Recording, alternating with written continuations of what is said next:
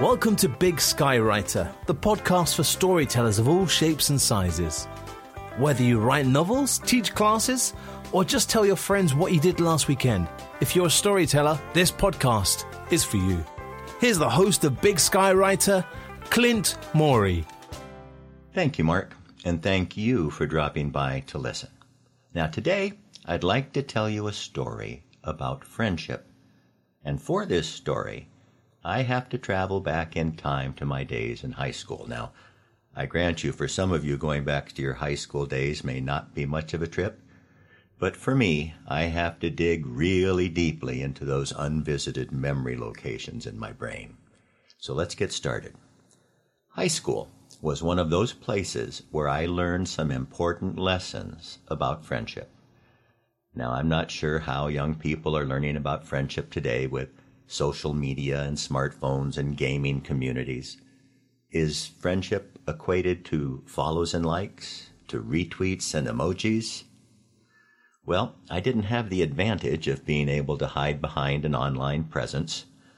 People saw me, and I saw them, and I had to learn by interacting with other people face to face. And we were all kinds of backgrounds. We were different ethnic backgrounds. We were different intellectual backgrounds. We were different athletic backgrounds. Athletics was big in high school back in my time. And sometimes the lessons I learned about friendship came from making mistakes. When I said something inappropriate, when I did something questionable, when I rolled my eyes at someone else's comments, I could see the results of my words and actions. If I hurt someone, sometimes I could see it in their eyes. If I betrayed a confidence, I could see the reaction to that person, to what I had just done. There were no safe places to hide back then, unless, of course, you wanted to avoid people altogether. Well, I can remember getting together with a group of friends one day during lunch, and we were exchanging put-downs, and it was done in good fun. You had to be able to take it if you wanted to dish it out, and we admired our verbal barbs for their creativity and effectiveness. Now, unless you just think I'm weird, one of the hit songs of the day contained the lyrics, "May the bird of paradise fly up your nose, and may an elephant caress you with its toes." So I wasn't the only one in that situation. It was somehow an accepted way to interact. But as much as we admired our put-down skills, today, I can't remember any of the barbs or phrases we cast at one another. But I do remember one day in particular. Someone said something about a person who wasn't there, and that was the safest way to engage in this sport.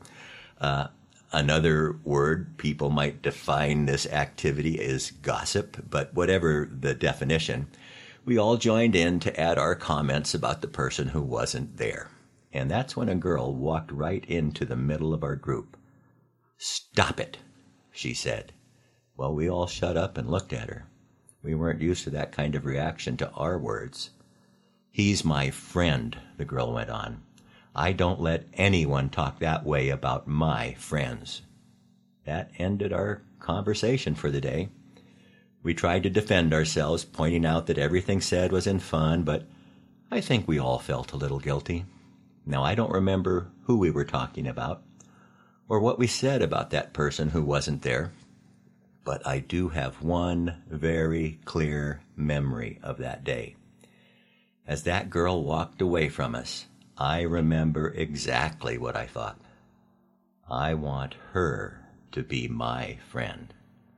Well, since those days in high school, I've learned that those kinds of friends are very rare. In fact, most of us probably haven't had a friend like that. You may have hundreds, even thousands of followers on your social media accounts, and those followers may like and retweet your posts, but are they real friends? People who care about you as a person? People who spend time with you without bringing their phones out? People who've gotten to know you and understand you over time. People who know your dreams and your fears.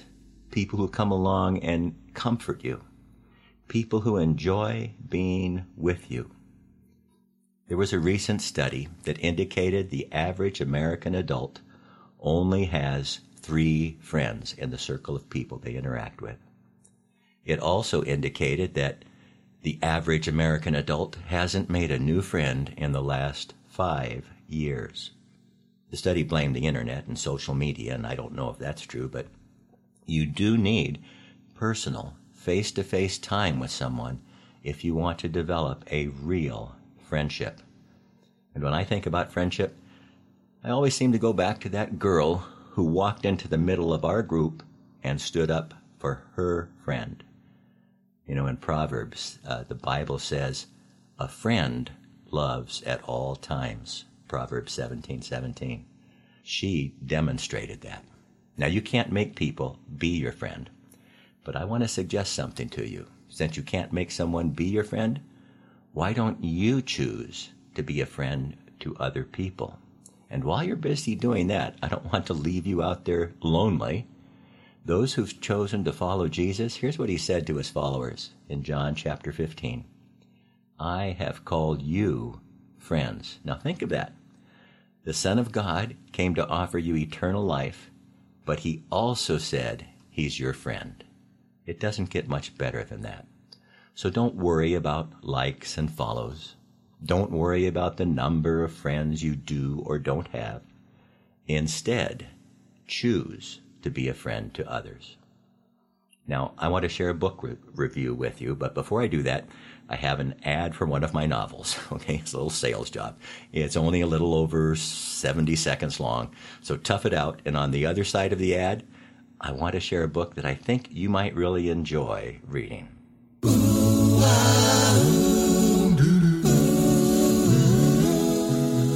When I fall in love, how happy I will be. Learn what true love really, really means. When I fall in love, when I fall in love.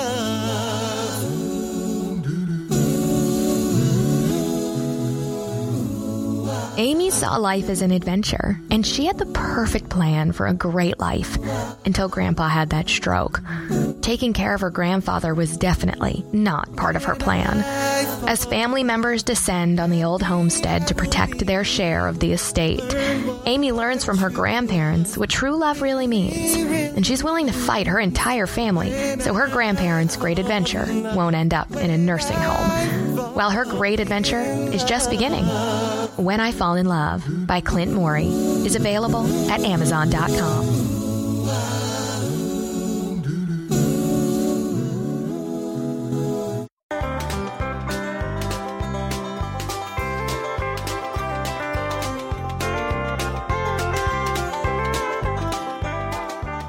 Reviews.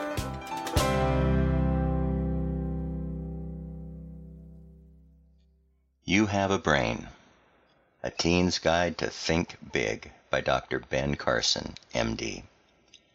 Now, even though the title of this book says it's for teens, I recommend You Have a Brain for everyone, even for those of you who have spent a lot of years past those teen times.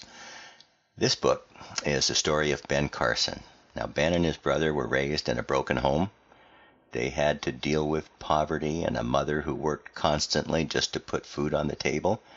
And for a while, they even had to move in with relatives just to survive. In school, Ben had the reputation for being the dumbest kid in class.